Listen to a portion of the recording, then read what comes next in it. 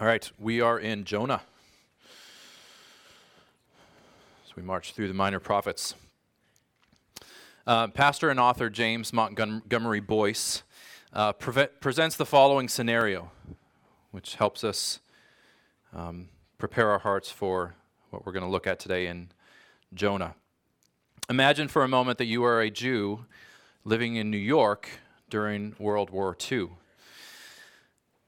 And you sense strongly that God is calling you, that you need to go to Berlin and share the gospel with Nazi Germany.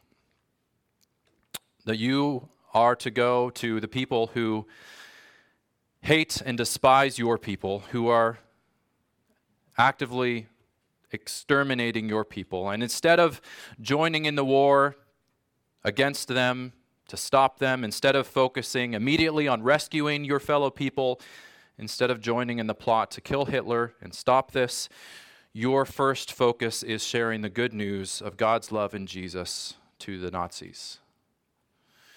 And so you go and you begin by warning them that there is a God that they have sinned against, that their sin is not just against humanity, it is of course that, but they have ultimately sinned against their Creator God, and that God will hold them accountable and judge them for this. That part might be not too hard for you to say.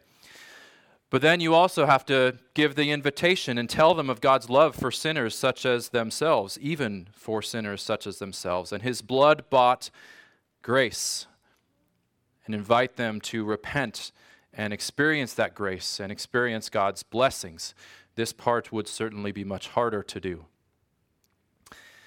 But I think it's still hard for us to put ourselves in this position. From kind of our distant, dispassionate vantage point, it's hard for us to grasp the difficulty that we would have in this situation. We might think, oh, like how powerful and inspiring would that be for a Jew to go to Nazi Germany and to share the gospel and to see these people come to faith. But I think it would be a very different experience actually living that out. We would likely have a very difficult time with these people being offered God's grace. And more than that, we would have a very difficult time if they were receptive towards it. And then now what? We're supposed to call them brothers and sisters in Christ. We're supposed to want good for them. We're supposed to pray for them. Kind of like the older brother in the prodigal son parable. We would likely find ourselves offended by God's grace to these people. God, you're going to welcome these people. Not only that, you're going to delight in them and extend blessings to them and rejoice over them. Again, this gets at the heart of the book of Jonah. The book of Jonah forces us to examine our own restricted and ungrateful hearts in light of God's lavish and generous, extravagant and open heart. Like Jonah, we are oftentimes great with God's mercy when it's towards us, but when He shows it to that particular person or those particular people, our enemies or that team, that side, that's when what we believe about God's grace is really exposed. And we realize how we fail to understand how gracious His grace really is. The book of Jonah helps us work through this. So let's get into this. Jonah is another short book, just 4 chapters. We're going to walk through it in order. We're not going to read all of it, but we are going to read a good chunk of it. And just one thing to note up front before we get into Jonah, as you probably know, there are not just one, but numerous miraculous, supernatural things that happen in the book of Jonah. Not just Jonah getting swallowed and then surviving for 3 days in this great fish. There's also a plant that grows up real quickly in a day and then dies. God causes a storm to come, and then He calms the storm. And then these Ninevites immediately respond in repentance, which seems crazy. And so we might wonder, and many have wondered, if these are actual historical events, or is this just, some scholars just suggest that this is more like a parable meant to teach some lessons. I'm not going to spend a lot of time on this, but just give you 3 reasons for taking Jonah as actual history. One is that it reads most naturally as a history. There's nothing in it that would lead us to believe that it's meant to just be a parable that is any other genre or style than just historical narrative. Secondly, of course, miraculous events are not limited to the book of Jonah in the Bible. Miraculous events happen throughout the Bible. There's nothing inconsistent with who God is presented to be in the Bible and miraculous supernatural events. This is part and parcel of God intervening in his world. But thirdly, and most significantly, Jesus speaks of Jonah and the events of the book of Jonah as historical events.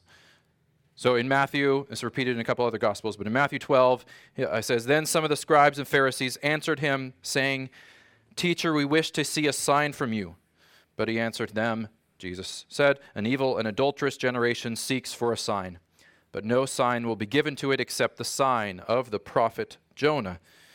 For just as Jonah was 3 days and 3 nights in the belly of the great fish, so will the Son of Man be 3 days and 3 nights in the heart of the earth. The men of Nineveh, where Jonah is sent to, will rise up at the judgment with this generation and condemn it, for they repented at the preaching of Jonah. And behold, something greater than Jonah is here." So Jesus speaks as the men of Nineveh, as real historical people who really did repent at Jonah's preaching and who will really rise up and judge this other generation. And then he likens his own death and resurrection to the time that Jonah apparently really did spend in the great fish. So, if we were to take Jesus at his word, it seems that we must also take the story of Jonah as a real account of historical events.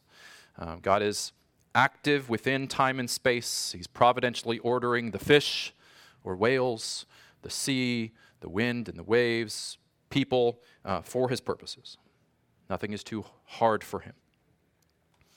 Okay. All right, let's start at the beginning. First 3 verses, Jonah 1. "Now the word of the Lord came to Jonah, the son of Amittai, saying, 'Arise, go to Nineveh, that great city, and call out against it, for their evil has come up before me.' But Jonah rose to flee to Tarshish from the presence of the Lord. He went down to Joppa and found a ship going to Tarshish. So he paid the fare and went down into it to go with them to Tarshish, away from the presence of the Lord." So to feel the weight of what's going on here and of Jonah's call, we have to understand a little bit about Nineveh and the Ninevites. Nineveh was a great city of the Assyrians. It would later become the capital of their empire. The Assyrians were a major empire during this time, and they had recently expanded into Israelite territory, and they had demanded tribute be paid to them from the Israelites and their kings. Needless to say, they were not very well liked by the Israelites. And you have to remember, this is a time in history, as much of history has been, where your options are as a people or a nation are conquer or get conquered. Right? This is, if you read history much, you know that history is the history, in large part, of conquests, of a nation becoming strong and powerful and expanding, conquering, and subjecting other empires until they, for some reason, weaken and a stronger nation comes along and conquers them, and then they take over. This is just how much of history has been. So as a people and a nation, you generally don't like the people around you, especially if they're stronger and more powerful and are beginning to take your land and demand tribute. More than that, within a generation of Jonah, the Israelites are going to be conquered and taken into exile by the Assyrians. And so the Assyrians, or the Ninevites' repentance at Jonah's preaching, will have not only the effect of sparing the Assyrians from God's judgment on them, but will, by their own survival at their repentance, will lead to them conquering the Israelites. So Jonah doesn't know this, of course, but the results of this are not good for Israel. More than that, these people are not just subjectively hated by Israel or despised, they are objectively evil, as the text says. So God says, their evil has come up before me. They later admit to being a violent people. And so for Jonah, imagine, put yourself in Jonah's position. These people are a threat and a danger on the personal level, on the national level, to your people. But objectively, they're also rightly deserving of God's judgment and wrath. They're an evil, violent people. So what is Jonah called to do?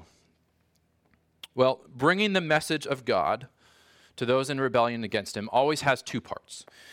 First, Jonah is to call out against them. He is to warn them of God's coming judgment for their evil ways, for their rejection of God, for their trust in themselves, in their own military might, for the refusal to acknowledge the God of heaven and earth. That's the first part. But Jonah knows that there's always another side to this message. Jonah knows that God's purpose in revealing his holiness and his character and his perfections and God's purpose in warning of his judgments and his wrath isn't an end in itself, but is so that people would turn from their sin and their self-living and their self-worship and would turn and find his mercy and find him to be better. If God was merely content to just let justice be justice and let things happen as they ought to, then why would he ever give these warnings in the first place? They're evil. Why not just bring judgment? Why send Jonah in the first place to warn them that they might be spared? And Jonah is not too fond of this possibility of them being spared. He later admits to being angry at God, as we'll see, for showing grace to the Ninevites. He's so against this possibility happening, he knows that this might happen, that he goes in the opposite direction, away from the presence of the Lord. I imagine Jonah knew a good bit about God, as a prophet of God, but here he neglects the critical truth that you can't run from God. The wonderful truths that we find in Psalm 139. Where shall I go from your spirit? Where shall I flee from your presence? If I ascend to heaven, you are there. If I make my bed in Sheol, you are there. If I take the wings of the morning and dwell in the uttermost parts of the sea, which Jonah seems to be trying to do, even there your hand shall lead me. Now, oftentimes, these truths are a wonderful comfort to us, right?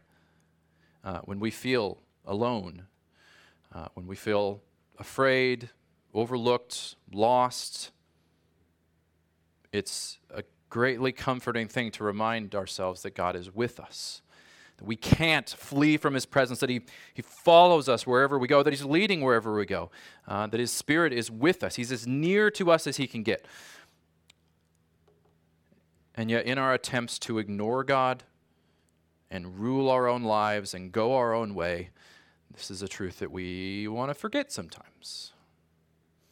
We pretend like God is far away, that he doesn't see, that he doesn't know, that he doesn't care. So we can understand Jonah in this. But not only does Jonah not escape God's presence, he does not and cannot escape God's purposes for him. And so verse 4, the Lord hurled a great wind upon the sea, and there was a mighty tempest on the sea, so that the ship threatened to break up. So the other sailors become terrified, and they begin to call on their various gods to save them. They throw all the cargo out. This is a very serious situation. They throw all the cargo out to lighten the load and perhaps save them. They then decide to cast lots, to roll some dice, to see whose fault this is. So they don't believe in the God of heaven and earth, but they do believe that gods are directing the affairs of the world and that bad things happen for a reason. So let's cast lots. In God's providence, even over random things like dice, the lot falls on Jonah, and the sailors question him, why is this happening? What did you do that your God is causing this to happen? And Jonah fesses up. He says, well, I am a Jew, I'm a Hebrew, and That his God, he says his God is the Lord Yahweh, the God of heaven, who made the sea and dry land. And then he tells them that he is fleeing from this God, which at this point, they must have just been astounded. Like, at this point, their theology of God is probably better than his. Wait, so this is the God of heaven and earth, and you're fleeing. Like, where are you going to go? Unrepentant sin always makes us look foolish. When we commit ourselves to continuing in a way away from God and rather towards God, rather than coming in the light, and we just commit to our sin, it always makes us look foolish. It always makes us deny functionally some aspect of God. God can't see, God doesn't know, God doesn't care, God isn't good, God doesn't really love me. I know better than God what will make me happy. So the sailors must have thought, Jonah, do you hear yourself here? It's not making sense. But aren't we the same so often? Do we hear ourselves? Do we think our bitterness and resentment and unforgiveness towards our brothers and sisters is really going to leave us in a better position than dealing with it, regardless of what God says about it? Do we think that following that lustful thought or intention is going to make us happier than following our Creator and trusting in His goodness? Do we think that rejecting God's self-revelation in Scripture because He offends us on some point and leaves us in a position where we can create a better, more worthy, more good God? No, unrepentant sin makes us foolish. It makes us ignorant, it makes us deniers of reality, and it brings chaos and disorder. It brings a mighty tempest, as it does here. And so Jonah is, at the onset of this tempest, Jonah comes to his senses. He acknowledges that, yes, this is on me. This is happening because I am trying to run away from God. And he insists that they throw him off the ship. They don't want to do this. They don't want to be held responsible for murder, but he insists. So they throw him off, and the storm subsides. And this brings us to the most well-known part of Jonah, verse 17, chapter 1, verse 17. And the Lord appointed a great fish to swallow up Jonah. And Jonah was in the belly of the fish 3 days and 3 nights. Now, you kind of wish there was some other verses explaining this, right? Like, what kind of fish? The text just said it could be really any sea creature. So it could be a whale. How did he remain alive? We don't know. The text doesn't give us this. What we do know is that this fish was actually a means of God rescuing Jonah. Right? God is continuing His purposes. Jonah can't run away from God's presence or purposes, even when it means bringing a fish to swallow him and sustain him for 3 days. And then verse 2, we're told that Jonah turns to God in prayer. So he'd been running away from God. Now, finally, he turns to God in prayer. I'm going to read this whole prayer of chapter 2. I called out to the Lord out of my distress, and he answered me. Out of the belly of Sheol I cried, and you heard my voice. For you cast me into the deep, into the heart of the seas, and the floods surrounded me. All your waves and your billows passed over me. Then I said, I am driven away from your sight, yet I shall again look upon your holy temple. The waters closed in over me to take my life. The deep surrounded me. Weeds were wrapped about my head. At the roots of the mountains I went down to the land, whose bars closed over me forever. Yet you brought up my life from the pit.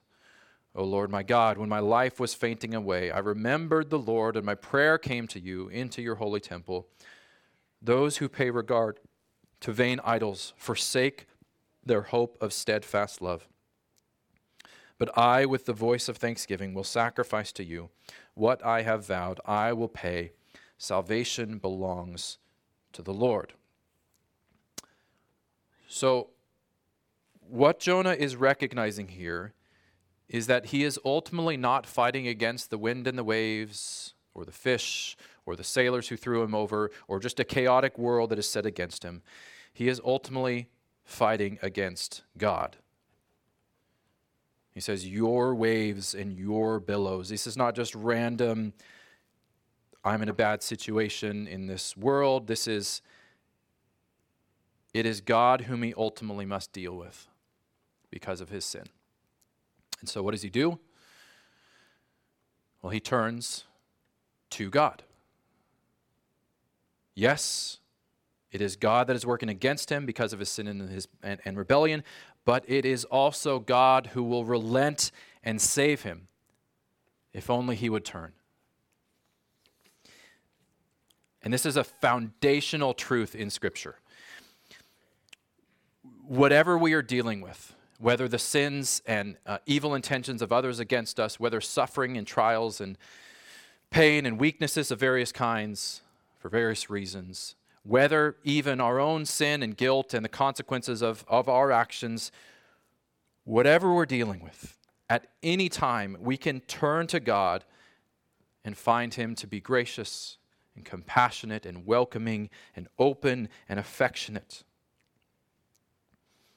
Like Jonah, we may be running in the opposite direction, fleeing God's presence, refusing to acknowledge God's commands and God's authority, ignoring his nudging. We can do this in outwardly blatant ways. We can do this in inner ways where we are just cold and dead in our hearts.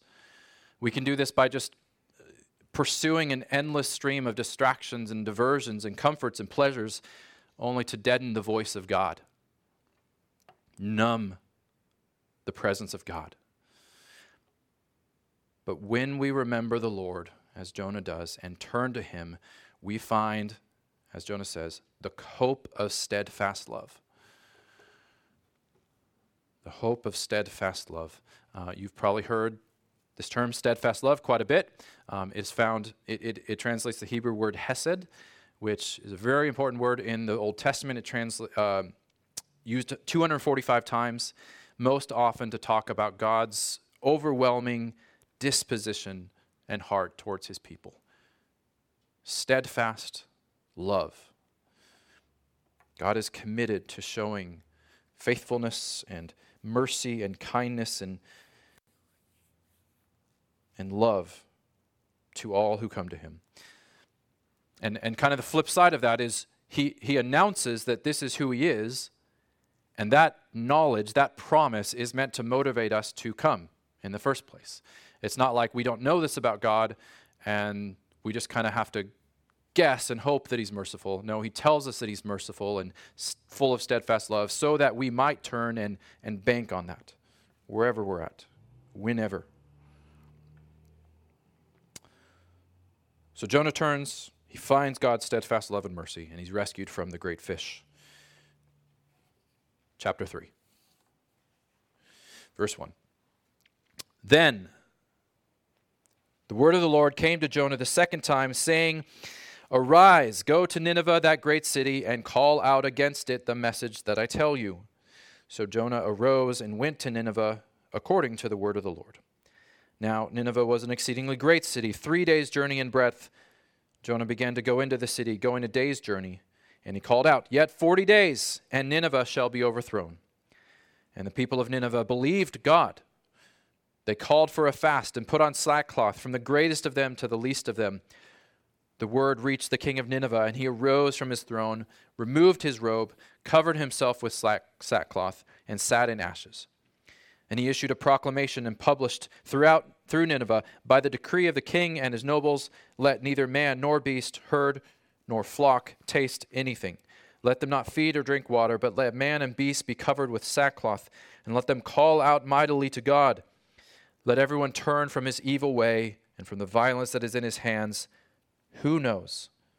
God may turn and relent and turn from his fierce anger, so that we may not perish. Verse 10, when God saw what they did, how they turned from their evil way, God relented of the disaster that he had said he would do to them, and he did not do it. There aren't very many biblical examples of such immediate and willing and broken-hearted repentance. And this is from a people, again, that know very little about the one true God. But they do know instinctively that they are wicked. They're not like taken aback at this, that the judgment might come on them. They know that they are a violent people and that that's not okay. Perhaps up until this point, they didn't really know what to do with that. They didn't know where to go with their guilt, with their sense of a moral standard that they didn't match up to. They didn't know who this was against. And so there's a grace even in discovering that our sins are against a living being. Right? If our sense of guilt and wrongdoing has no relation to a personal being, if it's just a matter of impersonal karma or just a matter of a psychological problem that we have to work out in ourselves or a social problem, the problem's out there, it's all those other people who make me like this. Either way, it's entirely on us to deal with it. We can't appeal to anyone for help, for mercy. We have to learn better techniques. We have to push away all those negative voices. We have to change our definitions of morality. That's the problem. We have to try harder, etc. But ultimately, we have to save ourselves. This is how most people live, and this is how we are tempted to live as well, with some sense of moral standard that we must live up to, some sense that we're not doing a great job living up to that, and this overwhelming feeling that it's all on us to rectify the problem. And it's this never-ending rat race that we can't ever solve or complete. But if our sin is against a living being, and that living being delights to show mercy to all who come to him, delights to wipe, to make as white as snow, to cast sins as far away as the east is from the west, to all those who would come to him. This is wonderful news. This is greatly freeing news. This is the good news. This is who God is throughout Scripture, and this is the truth about God that then gets crystal clear in Jesus. The message of Jesus includes these two sides, as we've been seeing. The word of the cross, the gospel, is that our sins are real and really terrible. Jesus didn't just come saying, it's okay, God loves you. Don't worry about your sin. Just minimize it, pretend it's not there, ignore it. No, on the one hand, the cross is this massive billboard showing how evil and damning sin really is. The cross calls out against us, just as Jonah was calling out against Nineveh. But of course, that's not all the cross does. The cross is also this great, massive billboard proclaiming the steadfast love of God, the kindness of God, the humble mercy of God, the willing sacrifice of God to do whatever it takes to draw people towards himself. And so the cross is this warning and invitation. Fail to heed this warning, and you will find the judgment of God. But turn and grasp the mercy of God by faith, and you will find the gentle and lowly heart of God and the steady, steadfast love of God. And every act and display of God's mercy in Scripture is grounded in the cross. The judgment that God spared the Ninevites here was experienced by Jesus on the cross.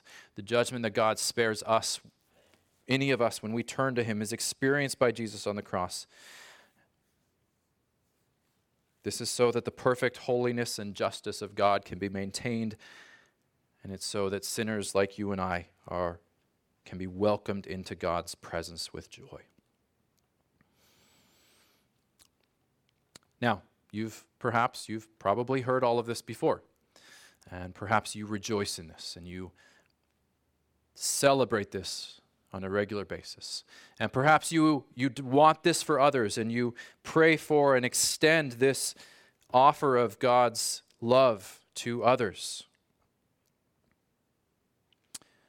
The real test, though, of how well we understand the grace of God is when God extends salvation, and not just salvation, when God extends blessing and works good, and we learn that the very favor that God has shown to us is being shown to our enemies, those who have hurt us, those who have committed great evil, the people in our lives that we are slowest to pray for, that we are least interested in calling brothers and sisters in Christ. This is when we realize that we can have very small and closed-off views of God's grace, and that our hearts are less extravagant than God's. And this is what Jonah discovered about himself. Chapter 4. But it displeased Jonah exceedingly, and he was angry. And he prayed to the Lord and said, "O Lord, is this not what I said?" Like, God, I'm right here. Look, I knew what would happen. "Is this not what I said when I was yet in my country? This is why I made haste to flee to Tarshish. For I knew that you are a gracious God and merciful, slow to anger and abounding in steadfast love and relenting from disaster." Jonah is seemingly complaining that God is like this. "Therefore now, O Lord, please take my life from me, for it is better for me to die than to live." And the Lord said, "Do you do well to be angry?" Jonah went out of the city and sat to the east of the city and made a booth or a tent for himself there. He sat under it in the shade till he should see what would become of the city. Now the Lord God appointed a plant and made it come up over Jonah, so that it might be a shade over his head to save him from his discomfort. So Jonah was exceedingly glad because of the plant. But when dawn came up the next day, God appointed a worm that attacked the plant so that it withered. When the sun rose, God appointed a scorching east wind, and the sun beat down on the head of Jonah so that he was faint. And he asked that he might die and said, "It is better for me to die than to live." But God said to Jonah, "Do you do well to be angry for the plant?" And he said, "Yes, I do well to be angry, angry enough to die." And the Lord said, "You pity the plant, for which you did not labor, nor did you make it grow, which came into being in a night and perished in a night.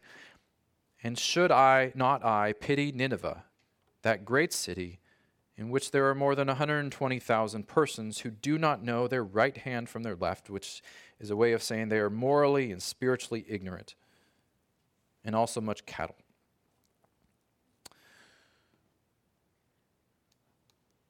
So consider Jonah's attitude here, his disposition.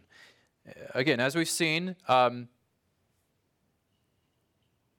these Ninevites are evil and wicked. They are also the enemies of the Israelites. They're rightly deserving of God's judgment. And he longs for them to be brought before God, exposed for who they really are, and get their due. And to a degree, there is a right place for these emotions. Right? The Bible gives us language, gives us the words to cry out for justice. We are told that God will bring perfect justice, that God will make all wrongs right, that no injustices in this life will go unanswered. And so there's an appropriate anger that Jonah could have at this point, but the Lord pushes back. Do you do well to be angry? Well, what is he saying here? Well, merely anger, merely being outraged, merely just pressing for justice, in and of itself is not who God is and is not who we are to be. Merely anger, merely outrage, merely pressing for justice is not who God is and is not who we are to be. And this is extremely relevant in our day, right? All over the place, on all sides of the political spectrum, cultural spectrum, there's an increasing justification of being a justice warrior. That certain causes are so righteous that they not only justify basically any means, they also justify a lack of grace and love and patience and humility and gentleness and fearfulness.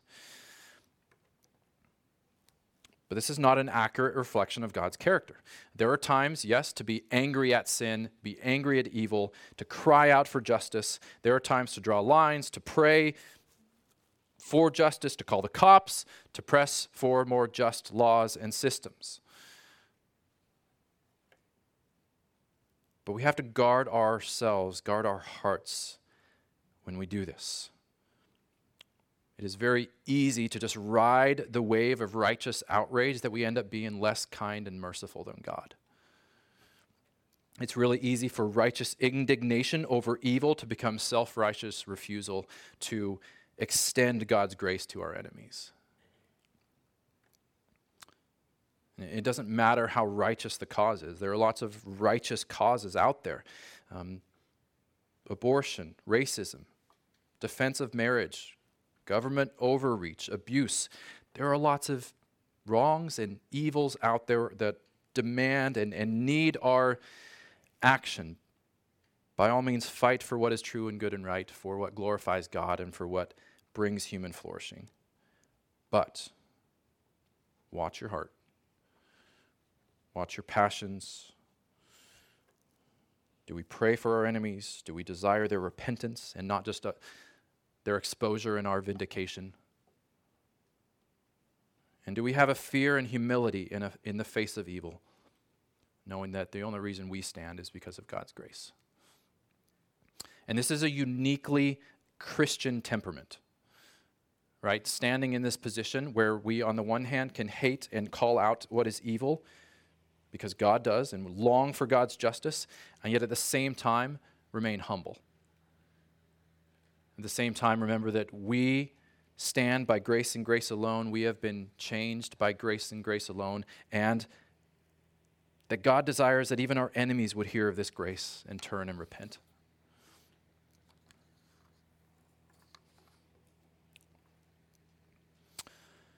And we can really take this further than just enemies. I mean, how many of us really think of certain, how big of a group of enemies do we really have? This extends even within the church community. Whenever we find our hearts to be jealous and bitter, and resentful and unforgiving of others, we are in that moment attempting to restrict God's grace to others, attempting to keep God from being gracious towards others as he has been to ourselves. Like Jonah, we can celebrate God's lavish grace to ourselves, but when it's to others, we want it a little bit more measured. How do we respond when God blesses up and lifts and gives good things to others? Perhaps good things that we want for ourselves. When others get promoted or get recognized or get to experience something that we want to experience ourselves. How can we rejoice with them? Or do we despise God's grace? Whenever we despise God's grace, whenever we feel our hearts being filled with resentment and jealousy and bitterness, and we deal with these things. But when we do, it exposes that our heart still believes to some degree that grace is earned.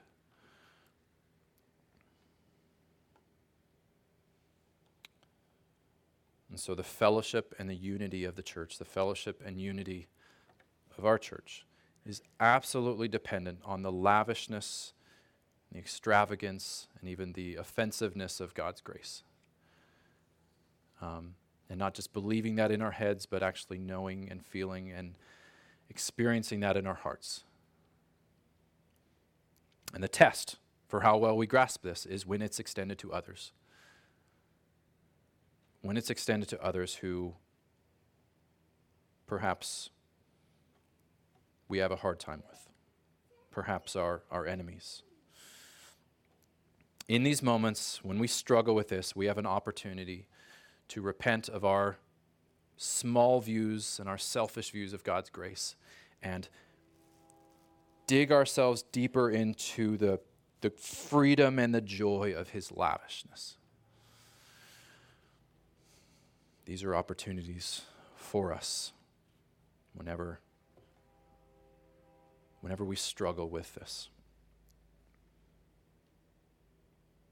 Let's pray.